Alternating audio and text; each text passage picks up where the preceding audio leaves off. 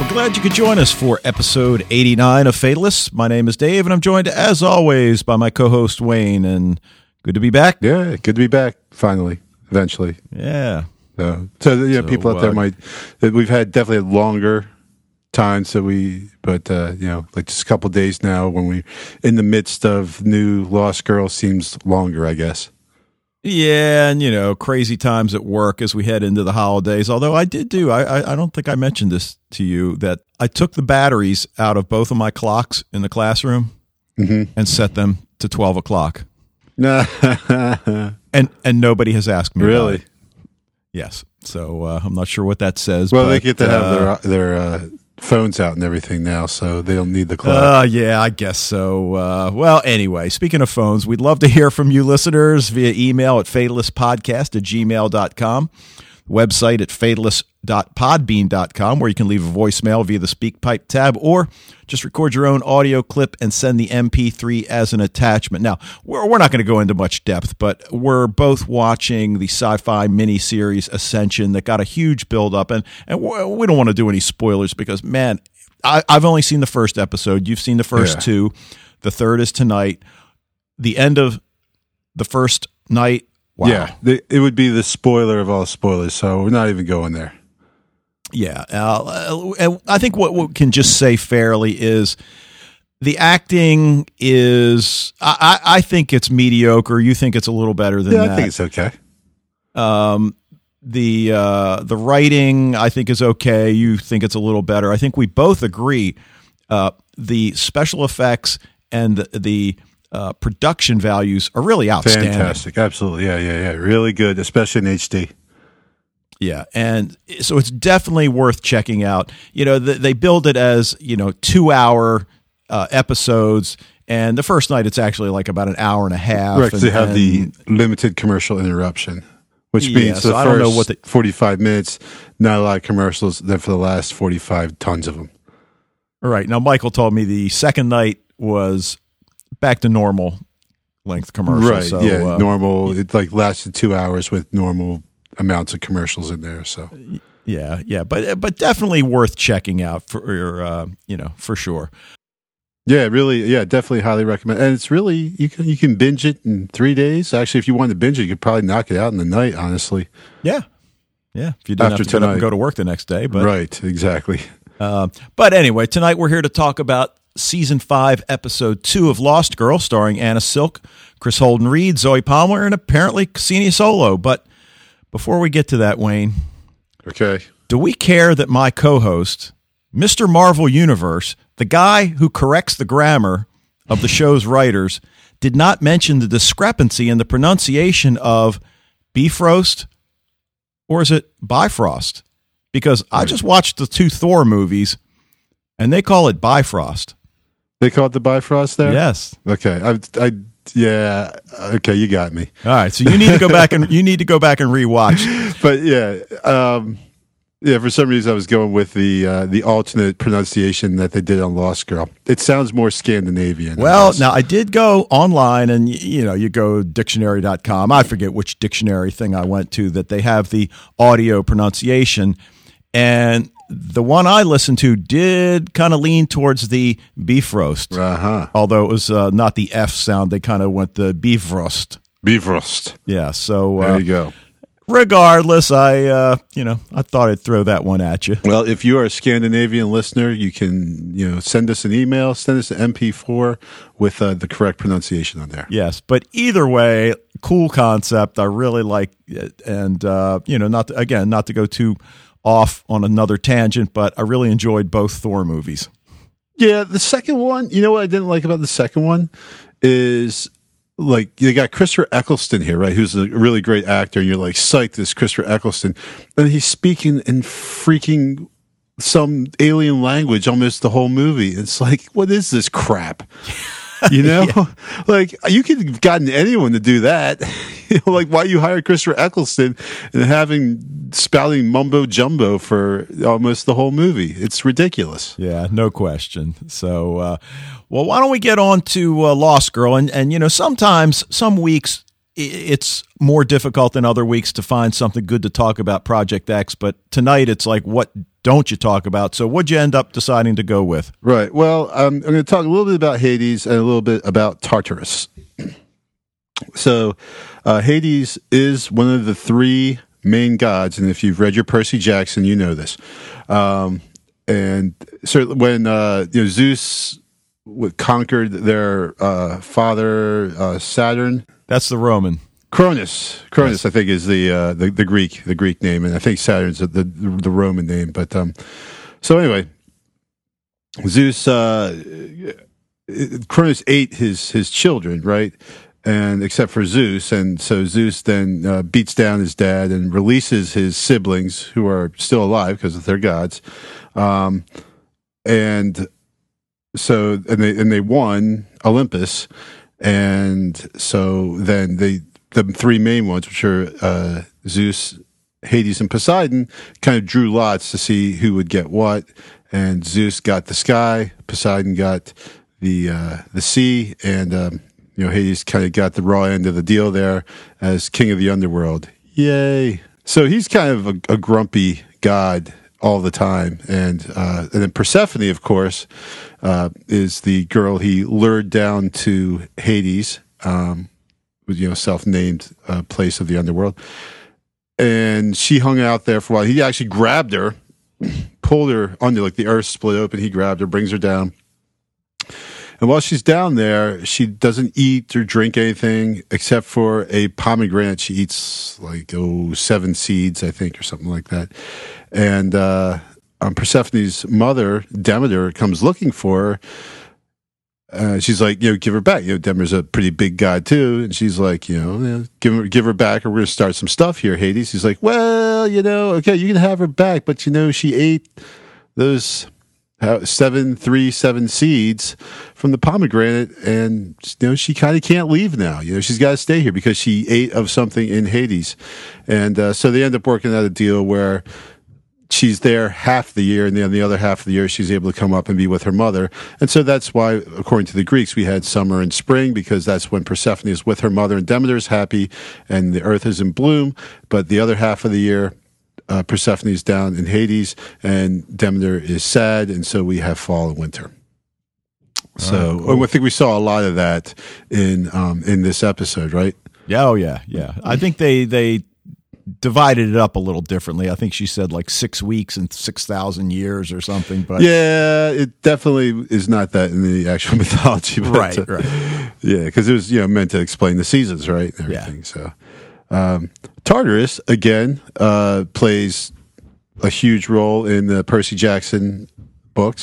So that's actually where my kids are getting all their mythology now, which actually I appreciate the Percy Jackson books in that way, is that you say things like Tartarus and Hades and Zeus, and the kids are like, oh, yeah, or, Hercules, and oh, yeah, the Nemean lion. And, they know all these, this Greek mythology that actually kids really didn't know before. So despite it's being in a Percy Jackson book, which actually aren't that bad, but no, I agree that from the little bit I know, I mean, they're no Edith Hamilton, but right, but yeah, they're pretty fairly accurate so far as the legends and everything, and kids know about them, so it's cool. Tartarus then is kind of both a deity and the underworld, and it's. And this is from the prison for the Titans, and that's how it figures in Percy Jackson, because Cronus is down there and he's trying to get free, and Percy has to stop us and everything like that. And so it's kind of just again this another kind of even further down than Hades, like a bigger pit of the underworld than even Hades, and where Cronus ends up getting buried, as I just said. And so there's all kinds of stuff and everything, but so we see there again this concept of the underworld. We've actually seen kind of a crossover, I guess you will, between Valhalla and Tartarus and everything. And it's kind of strange how it is Tartarus and not Hades and everything. So as far as does this mean anything? Are they getting their mythology mixed up? Am I getting it mixed up? I don't know what's going on, but it's all basically underworld stuff. So. In fact, I don't know if I ever told you, I met my wife in classical mythology class. Oh yeah, way back when. Oh, you guys should romantically read the Percy Jackson books together. Yeah, I'll mention that to her. So, all right. Well, anyway, forget about this 50 Shades of Grey. Let's watch The Lightning Thief or read it. Yeah. All right. Well, anyway, we're here to talk about season 5, episode 2, Like Hell, part 2, which aired Sunday, December 14th on Showcase in Canada. Written by former showrunner Emily Andras and directed by the ever-present Paolo Barsman. So Paolo knocks another one out of the park. Yep, great episode. I mean, really. I mean, they're really coming out of the gates, all cylinders firing, and again tonight there's still so far to go, but they give us a lot to work with. Bo manages to leave Valhalla after learning that her father is Hades. Which seems so anticlimactic, all this nonsense about, well, not nonsense, but all this build-up to her meeting him and everything. It's just like, oh, your dad's Hades, but there you go. Well, I know what you're saying, but I still think there's so much that's got to go on regarding that. We still haven't seen them, although I guess I know that's what's killed me. Like, you think that's what they would do? Have some kind of dramatic meeting there instead of he's still in the periphery. Well, no, they met. His hands met her throat. Was his hand? Was it his hand though? It looked like a kind of a Wolfman hand. Good point. Now, also we saw desiring a new life, Kenzie bids a tearful Bo goodbye. And, I guess we have to ask, is it goodbye? Is it goodbye for good? I don't know. When is goodbye, right, Dave? Could be. Yeah, well, yeah, true. and then Tamsin, who's, maybe taking some steps towards cementing her place in the family. So, there was a lot going on, a lot of good stuff. But opening scene, Kenzie, as we said last week, where's she going to end up? And as we all suspected, she's buried alive in her coffin. Lighting matches. Hello, oxygen depletion, Kenzie. Yeah, but I guess, if you're locked in a coffin, you might maybe want it to happen quickly, I guess so. Now, but like I said, it's a total homage to, I think, purposefully done for the end of The Vanishing. Oh, okay. Well. So now you and I talked, because one of my questions was, how did Lauren and Dyson know to go to her grave? But you said I must have missed it. They got some kind of message, because obviously they went to her grave. Stacy said something like, "Yeah, she's going to be, coming back to life," and they just, I guess, put 2 and 2 together. Right, that Bo traded herself for her. Right, that's right. So anyway, so we see Kenzie's now at we assume it's the same medical facility that we saw in the season premiere. Lauren's tending to her and tells Dyson and Lauren that Bo traded herself for Kenzie, which, now I think about it, they didn't seem to know. But all right, well, anyway, however it happens. I got a little bone, again, being the pedantic individual. Okay. Lauren says, trade herself to who? And I just cringe, man. I just cringe, because it should be to whom. And Lauren's a doctor, and this shoddy grammar is just beneath her. I guess we would argue that it's colloquial speech. I don't like it, though. Well, you're going to have to deal with it, Those crazy Canadians. I'm going to slap some grammar police citations down on Lost Girl, man. Oh, nice. I like it. All right. Well, we then see in this opening scene, Bo's in some kind of dark underground circular maze. This disused fountain of some sort is at the center. She's wearing this black gown, which, later when we see her have that flashback to the nursery and she's in the white gown, I'm like, ooh, gosh, shivers. Yeah. But, then she says, I was never any good at mazes because you never taught me.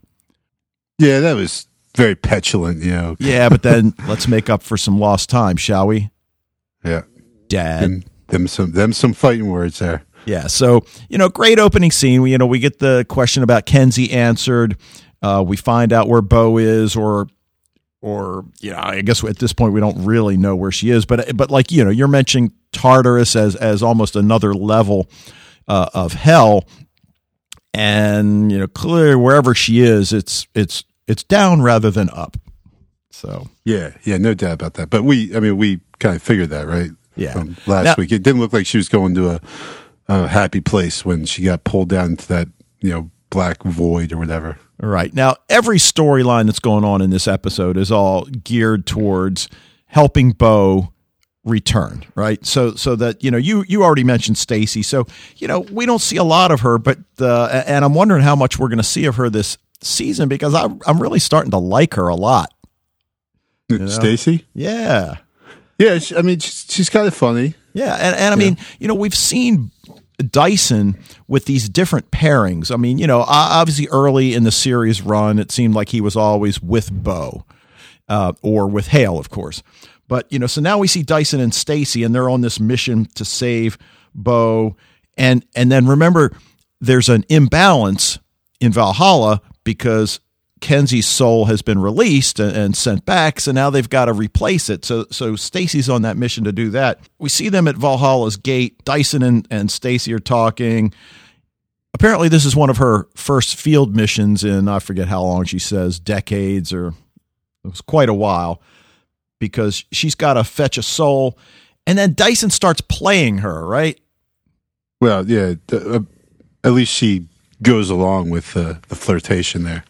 Well, see, that's what I was wondering about, because, he tells her he doesn't love Bo. She needs a soul close to Bo's heart, which was apparently Freya's request, which, makes sense.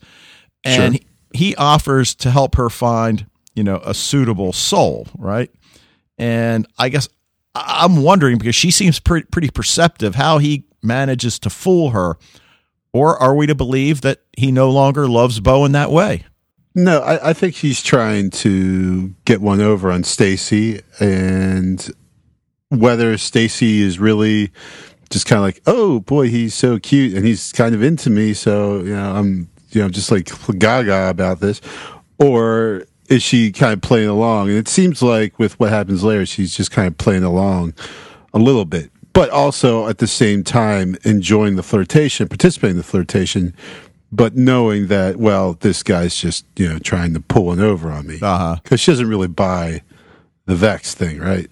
Well, right. I mean, before we get to that, Dyson mentions, I guess they're at the Doll, and there's a celebration going on that he says revolves around the fact that the Una Men's is no longer around, Ebony's no longer the Morgan, and he brings out the fact that apparently all the Fae want to try the unaligned approach, right? And it's all the rage. Does he say democracy? He says, I have it written down here.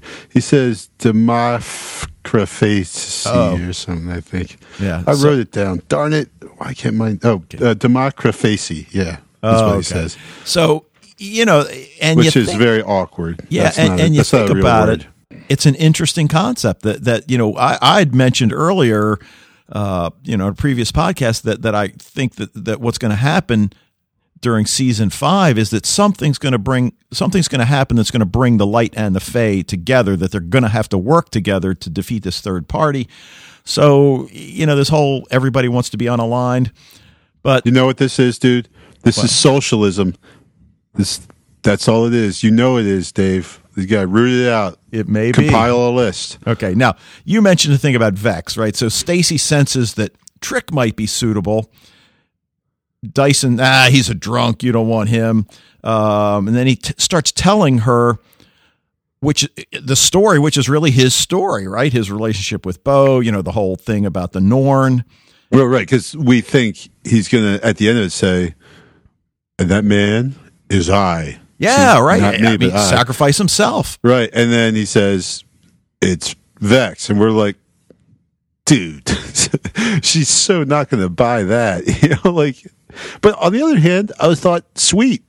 Yeah. We're going to see Vex. That's awesome. Well, she follows the lead. Yeah, but there's no scene with Vex in it, though. Right. But then that's BS, dude. It's like toy with me like that. That's wrong. Well, I guess we're going to see him at some point because he's been tweeting out over the last couple months from the set. But Stacy kisses Dyson, saying she's got to make sure he's not the one in love with Bo. And again, I'll ask that question. How is he getting past her litmus test? I just don't know. I mean, I find it hard to believe he no longer loves her. Oh, I do too. I totally find that hard to believe. And I just fear he's fooling her somehow, some way. But what kills me about that kiss is everyone's like, oh, I saw you kissing Stacy. It's like, really? Like, all the sex stuff that's going on in this show and all the people sleeping with all the other people, Deke snogs a girl in a bar and everyone's like all up in his stuff about it. Like, Well, especially really? it's Tamsin, which is even funnier. Yeah, it's like, come on, man. Like, what is this? All of a sudden we get back to Puritan England or something? Come on. Yeah. Well, in fact, that's when she and Stacy start trading barbs back and forth. But we do find out then it gets serious real quickly when she tells Dyson that it was her job. This is Tamsin. It was her job to return Bo to her father, and that's obviously a lot of the guilt that Tamsin's got to work through. True, and and the fact that she, I think Valkyries are probably pretty proud of their work and everything, and she just didn't do a very good job on this one, and right, and she has to live with the shame because these Valkyries are her sisters still. It's that relationship we assume is still very important to her. Well, not very, but important, maybe. Well, right. And what's also important is for her to basically prove to the rest of the gang that she's worthy of being part of the group. And she tells Dyson, Bo's trapped in the underworld, and that you got to get back to the gates. And, we later see that he's literally holding open the gates until Bo we arrives. Thought they were just, we didn't realize that they meant that literally. Right. But then Stacy steals Dyson's phone. Tamsin says, I'll take care of her. I've been wanting to school that wench since Valkyrie High. Yeah, that would be a cool name of a high school, by the way. Yeah, no question. Now, and if there's anyone out there who actually went to a place called Valkyrie High, just please tell us. I want to read that on the air. That'd be awesome. Oh, no question. All right. Now, one of the other storylines focused with the story of Kenzie and Lauren trying to free Bo, which, again, was another pairing we haven't seen a lot of, and they were great together. Lauren, we first see Lauren's examining Kenzie, in part, I guess, as she says, to make sure it's really Kenzie and not some, I guess, shapeshifter. Right, because that has happened. You mentioned all the sex in this show, and obviously there has been a lot, and that was a big part of the early seasons. And I guess, as we've talked, I don't, it's almost like it's gratuitous at this point. The story's not about this particular scene was totally gratuitous. Now, not unappreciated. Don't get me wrong. I didn't like it, but gratuitous. Well, I thought it was, it was compelling, I guess is the word. No, wait a minute. Maybe we're talking about different scenes. I mean, we're in, she's examining Kenzie. I thought you were talking about the sex scene. Yeah, well, here's what I'm talking about. She notes that Kenzie's heart's racing, and then she wants to examine her, and she comes out with the tongue depressor that's supposed to be, I guess, shaped like a vibrator. Was it? Well, I mean that's how Kenzie reacts. Okay. I mean, I remember it was like a weird shape. It was like white and had like kind of a point at the one end. Yeah. But I don't think I went there with that. All right. Well, anyway, so Lauren, though, does let Kenzie know the lengths that Bo went to get the hell shoes to save Kenzie. So that, I think at the end of season 4, there was always that question in Kenzie's mind. Yeah, how much does Bo love me? I mean, is Bo willing to risk it all to come? I thought you were going to ask, save me? What does the fox say? No, because that was my question. But my question, actually, Dave, is this: do you go to a doctor who keeps vodka in her office? Well, I don't, but right. Well, I guess would you? Yeah, I guess it would depend like, what Doc, kind of doctor. Man, God, that's really upsetting news. I could use a drink. Hey, right here, I got you. Well, and nice touch, drinking out of the beakers. And what I did like, though, then the scene, they're drinking vodka out of beakers, and suddenly a beaker just falls off the table, and then someone or something writes "help" in the condensation on one of Lauren's medical devices. I don't know what it exactly is. I guess it doesn't really matter. It's which the thing. We assume, and they assume it's Bo. And you know what you do when you assume, Dave? I do, in fact. So, and that's exactly what happened. All right. So we're back at the doll then later, and Trick's asking Kenzie, if she considered that the ghost may have been something else. Maybe it wasn't Bo. Right, because honestly, there's a lot of, like dead people, probably way more than living people right now at this point. So if you're mucking about with a Ouija board, really, who knows who you're pulling up there? Yeah, that was a Doctor Who reference, right? There's more dead people. Oh, yeah. Yes. Inadvertent, but yeah, that's how it works. Sometimes I don't even know. I know. That makes it even better. Yeah. But yeah, I mean, like seriously, like the minute they pulled out the Ouija board, I'm like, have you never seen any horror movies at all involving a Ouija board? Like, are you crazy? Don't mess around with that thing. Nothing good ever happens when people start mucking about with a Ouija board. Well, no, and of course, even Trick tells her conjuring spirits is never simple. Which, yeah, you think, Right. But and again, given everything we've seen in this show, we understand they want to believe that it's Bo. And I think maybe even Kenzie more so than Lauren, and certainly Lauren wants it to be Bo. I mean, she certainly wants to have Bo back in her life. Absolutely. More than likely, it's an angry spirit that feels it was wrongly entombed and not simply Bo.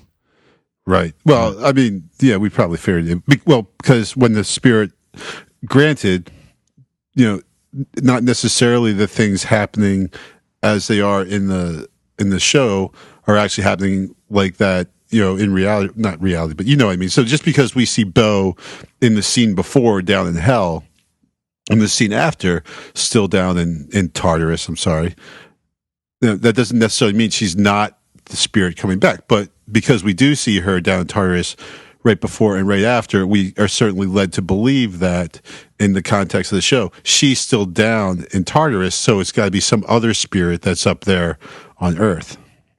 Yeah, no, right? Did that make any sense at all? Oh, yeah. Like I got in mid explanation and realized maybe I wasn't sounding like making sense. So. No, it definitely made sense. Okay, cool. Now, back at the clubhouse, you mentioned about doctors drinking vodka on the job. Well, there are prices to pay. Lauren's basically passed out on the bed, but somehow experiences, and this is maybe what this is what I thought you were talking about. Okay, yeah. I don't know what to call it, a parallel sexual experience. I don't know. It was, I mean, these things happened to me when I was a teenager often, but it's been a while. Right, because, we'll get back and talk about Bo, in the underworld and her experience with Persephone, but obviously this is at the same time that Bo and Persephone are kissing, and it started with Bo trying to heal and certainly evolved into something more than that.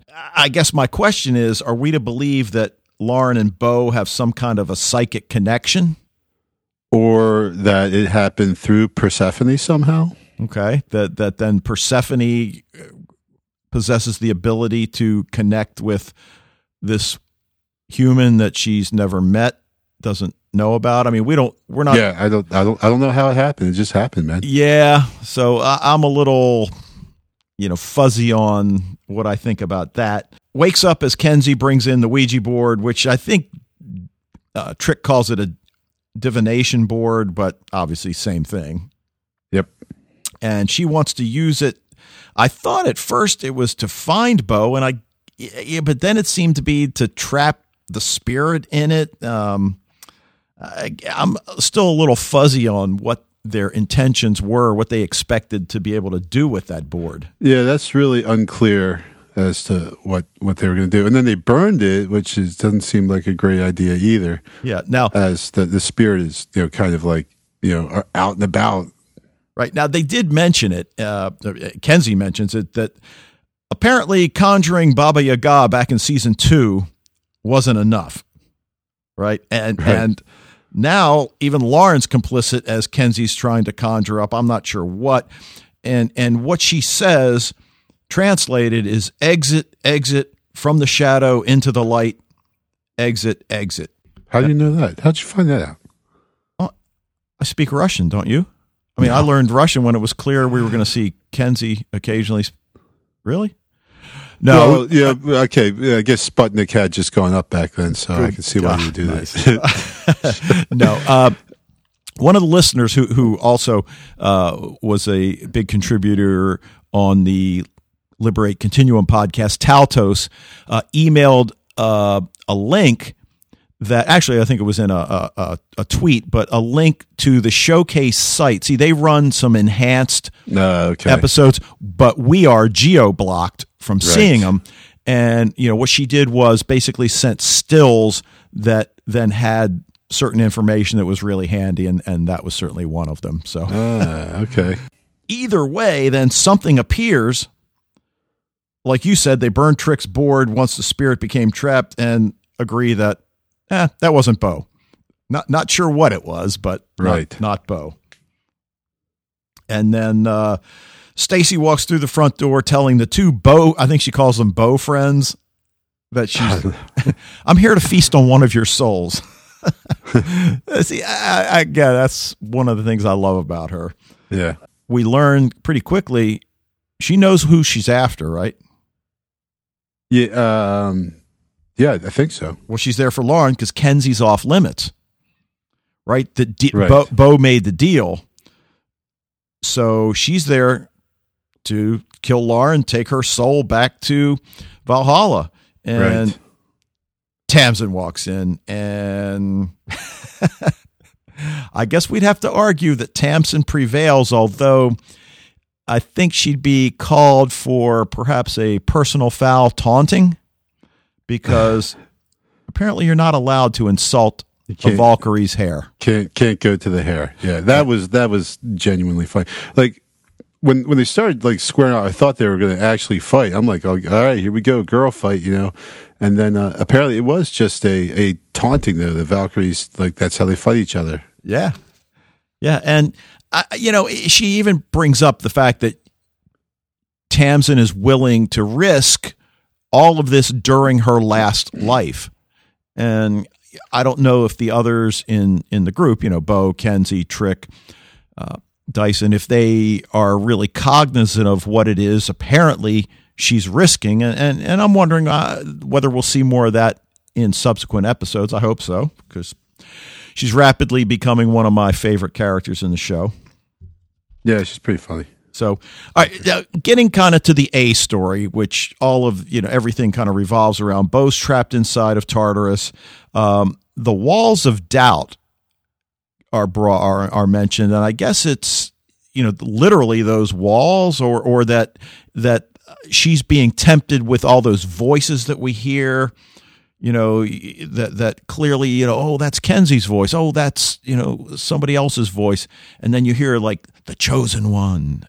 Yeah. And it would really be cool to isolate all those. I guess I could have, but that's a lot of time though, dude. You do still have a job. But really eerie and clearly it doesn't faze her. Yeah. That's the creep factor is like way high on that. Right. I mean, it starts with the fountain, which is kind of creepy, and like obviously the dark blue lighting type, and then the voices. Yeah, it's very creepy type of atmosphere they created there. Yeah, and it doesn't bother her though. So clearly she's overcome her doubts, and then all of a sudden some sort of creature takes a bite out of her leg. You've just been bitch snacked. And apparently that was a puka, and the only experience I have with a puka is in are you kidding me? Jimmy Stewart? The what? You never saw Harvey? Jimmy Stewart movie? I saw the play. Oh, the giant rabbit? Yeah, no, I know what you're talking about. Well, he was a puka, right? Okay. Well, anyway, dude, I saw that play like performed at a high school. Like when I was in high school, I saw it performed at high school. Usually, you're the one that know all the. And I'm like, nah, I haven't seen that one. No. Yeah. No, you got me there. That's one that should be more in my menu notebook, whatever. Yeah. I should have known that. All right. Well, we find out though that this puka is apparently working with the maze. So they're personifying the maze that's there to keep Bo trapped. Right. Bo doesn't falter at all. Nothing bothers her. Defeats the maze, but then she's got two choices, right? And again, Bo does what she always does: is like, bitch, I'm gonna, I want this door. This is the evil door, or whatever she says. I'm going there. And then this girl comes out and helps Bo. saying things like, he can never know I helped you. And at this point, we don't know that she's Persephone, but obviously we find out in short She's just order. the bird girl at this point. Yeah, right. That was great. But, she, when she takes her up to Tartarus, it looks almost exactly like the train station in Valhalla, except, it's like deserted and very creepy looking rather than this warm, bustling hotel. Yeah, I mean, like sheets over some of the things, I think. And like you said, it was like a place that's been closed up for the winter. Almost something that, out of The Shining, which obviously we had that Shining reference in last week's episode. Yeah, I know. They're like 2 for 2 now. Stephen King didn't like that, the movie. Really? Yeah, I just read an interview with Stephen King in Rolling Stone. He was like, he didn't care for the movie version of The Shining. Wow, that's surprising. Yeah, because everyone else loves it. It's like one of the best horror movies ever. I mean, really? I mean, top 5 easily. Yeah. Well, Bo knows she's been here before, and like you said, of course she knows she's been there. The clock is readily apparent. She can't quite place it. We know, of course, it's Valhalla, but it's different, and alludes to the fact that her father won't let her leave, and then Persephone starts tending to her wound, and then Bo says, "No, I can heal myself if you help." So they take it a little further than simply the cheese suck, and Which I mean, you kind of once that started, like, I can heal myself. I heard the bass kicking in at that point. Just like you knew what was going to happen here. What I didn't see happening is, like somehow Lauren psychically getting in on this 3-way or something. Yeah, see, and that's still a little bothersome for me. I mean, is that Bo's power that went through? So apparently Bo's so powerful, her psychic energy can transcend. She can Tartarus. do people on other planes.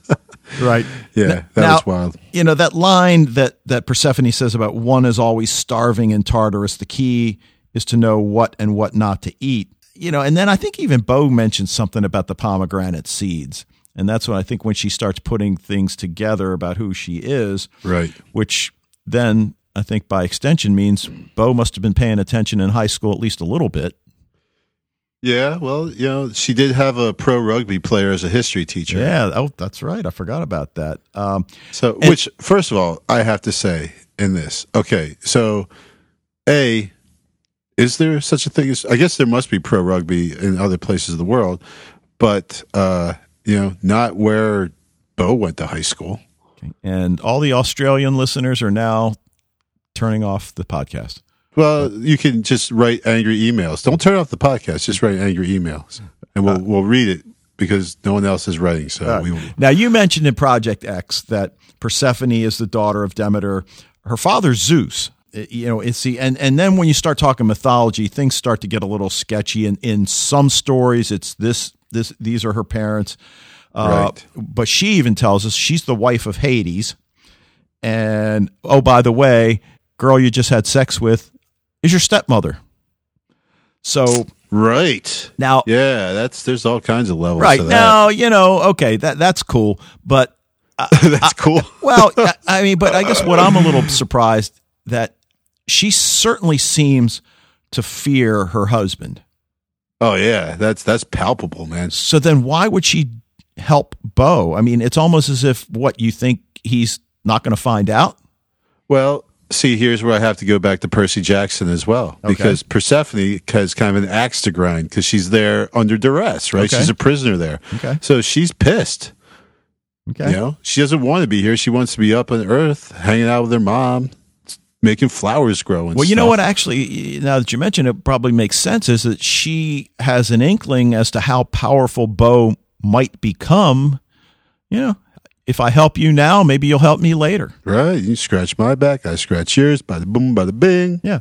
And she tells Bo the story of her captivity, and she mentions, I think she called it the Artemis flame, and I guess that's the candle that we see later on. Yeah. Hold on. The Artemis moon candle. Oh, right. Which I don't know if that's a thing. Yeah. I'm sorry.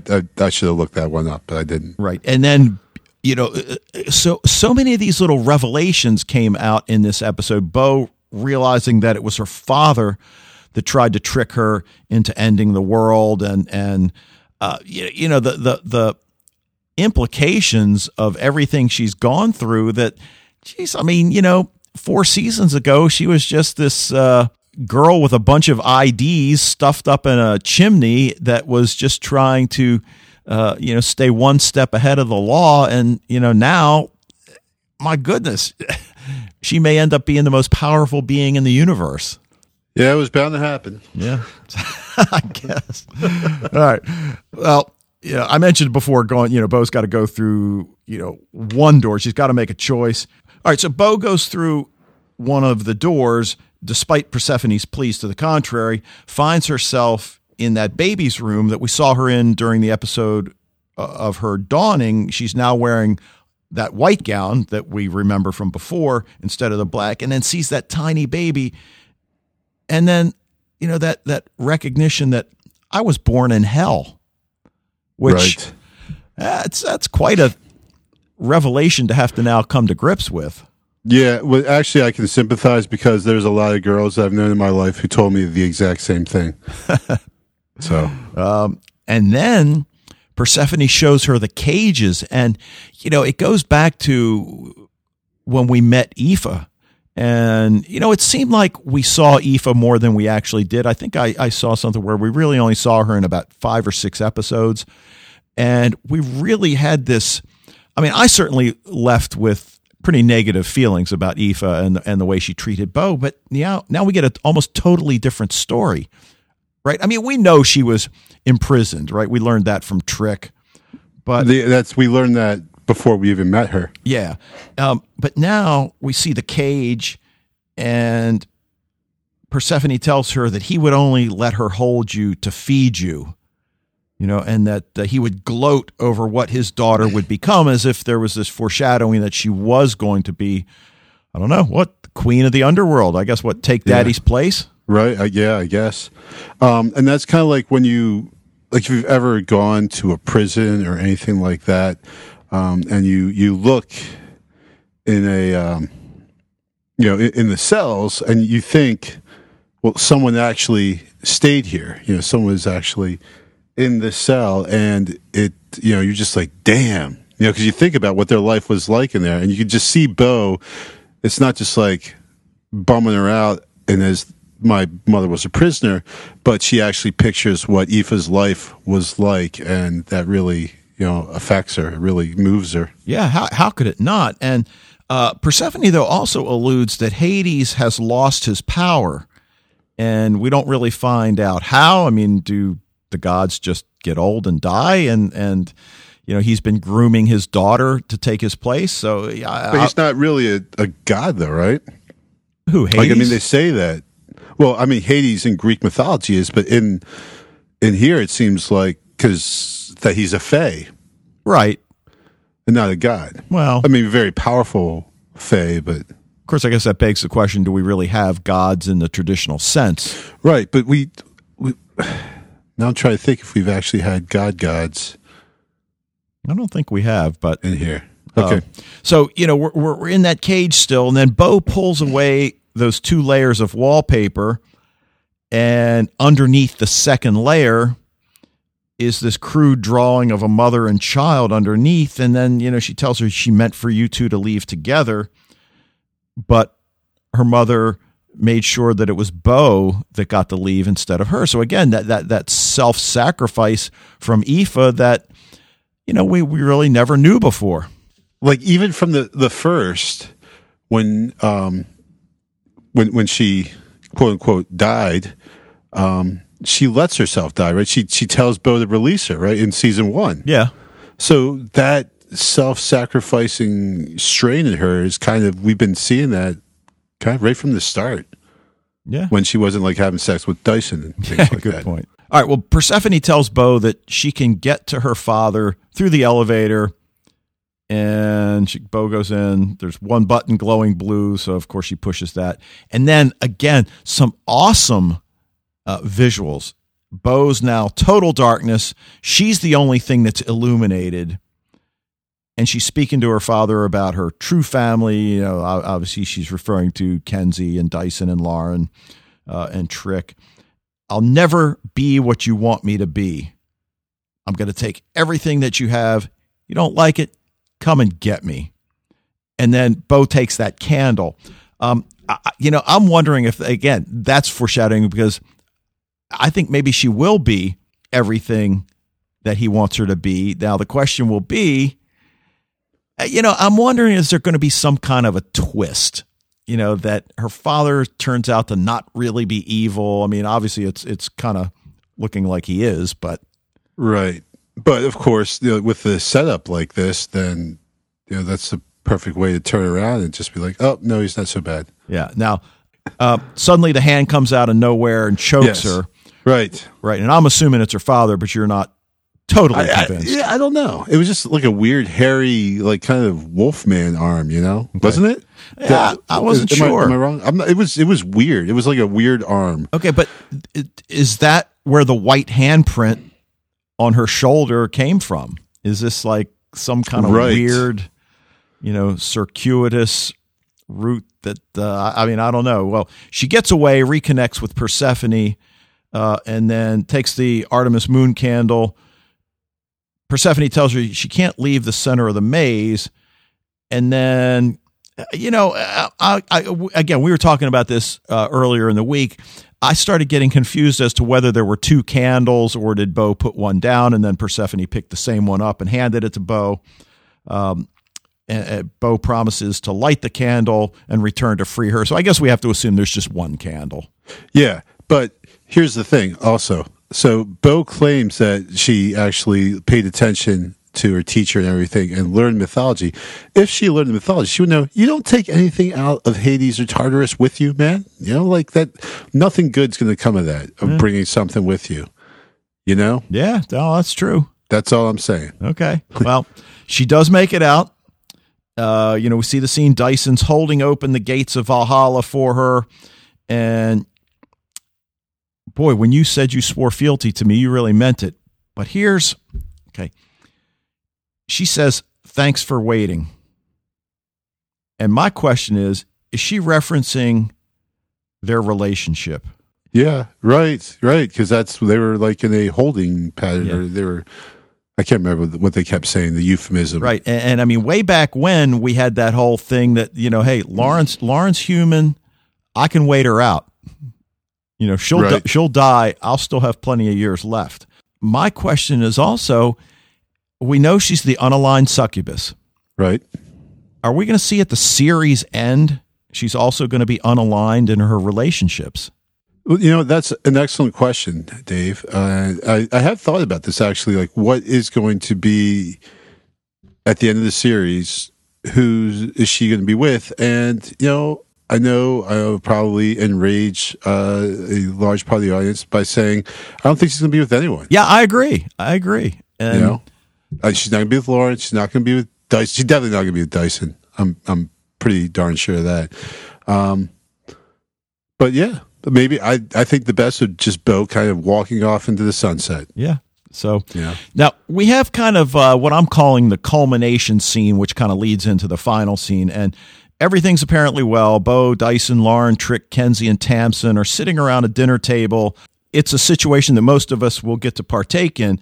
And what's up with Dyson and Tamsin? It's like, are they more, they do the little pinky thing, friends. I'm wondering, maybe they're going to be a little bit more than friends. I mean, Bo's not, he's a wolf. He's got his needs. Sure. They actually, they didn't, I don't think they hooked up, but they kissed before. Yeah, we think maybe that was something. But past life, though, too. So yeah. Now, when asked, Bo refuses to tell Trick about the underworld, which I thought was, I don't know, kind of a little odd. And you're wondering that okay, he's her grandfather, and now we're finding out who his father is, and obviously we know he's his daughter.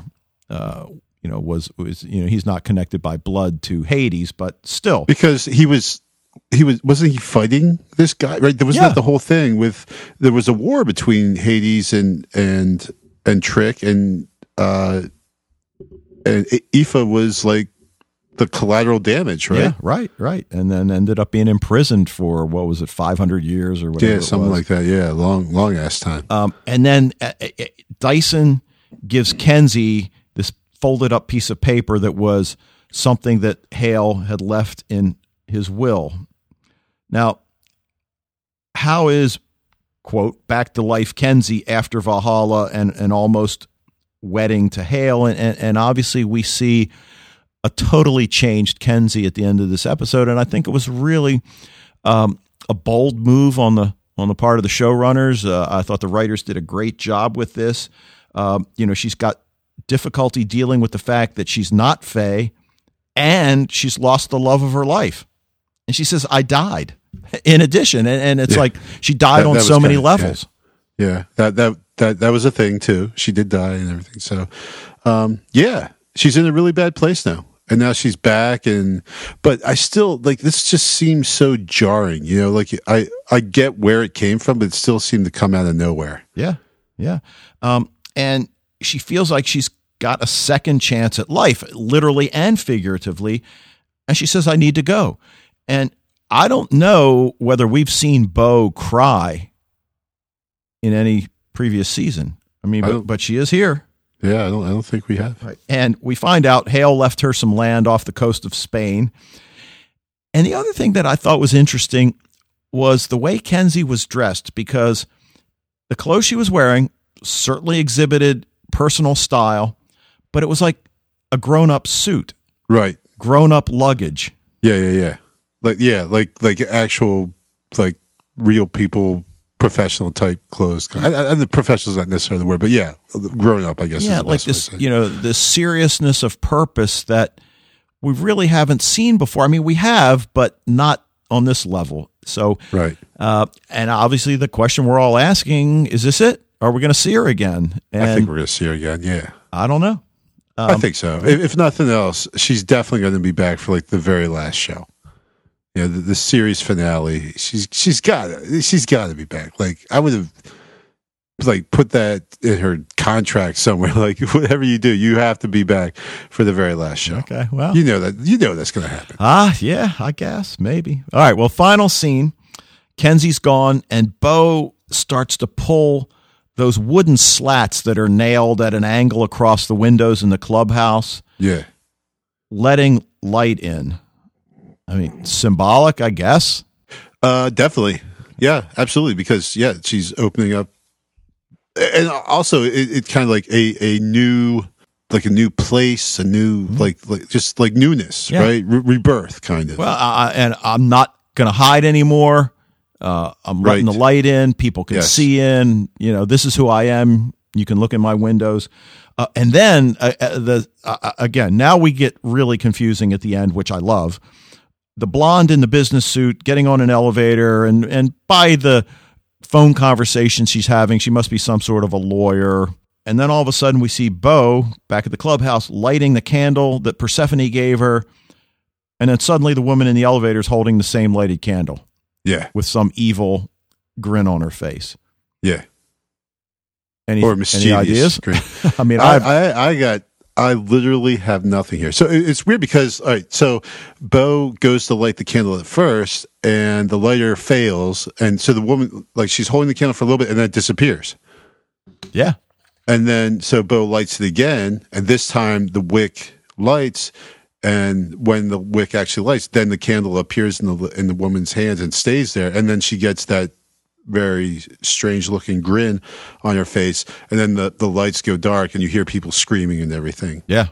And then you also mentioned about the other people in the elevator. That I noticed the one on the right, but I didn't notice the other one you mentioned. Yeah. So the guy to our right or your right, or her right. Yeah, I don't know. Like when you're looking at your TV screen, the one on the right.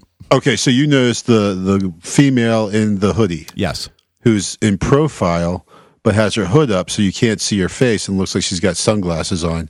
And she's standing there, so facing away from the woman in the center of the picture. And then to our left, the right of the woman in the picture is a guy in a suit with his back to the camera. And both of them stay each time, like there's must be like 6 different shots that they have, and each time those two people stay in the same position, and it's just really like struck me as very unusual. And so I can't begin to say what it's all about and what it means, but that was a really wild scene. Well, and then the other, the whole metaphor of the elevator. I mean, obviously we saw the elevator in Valhalla that Bo was in several times, and certainly the whole going up, going down. Yeah, I don't know. I guess we'll find out. We will.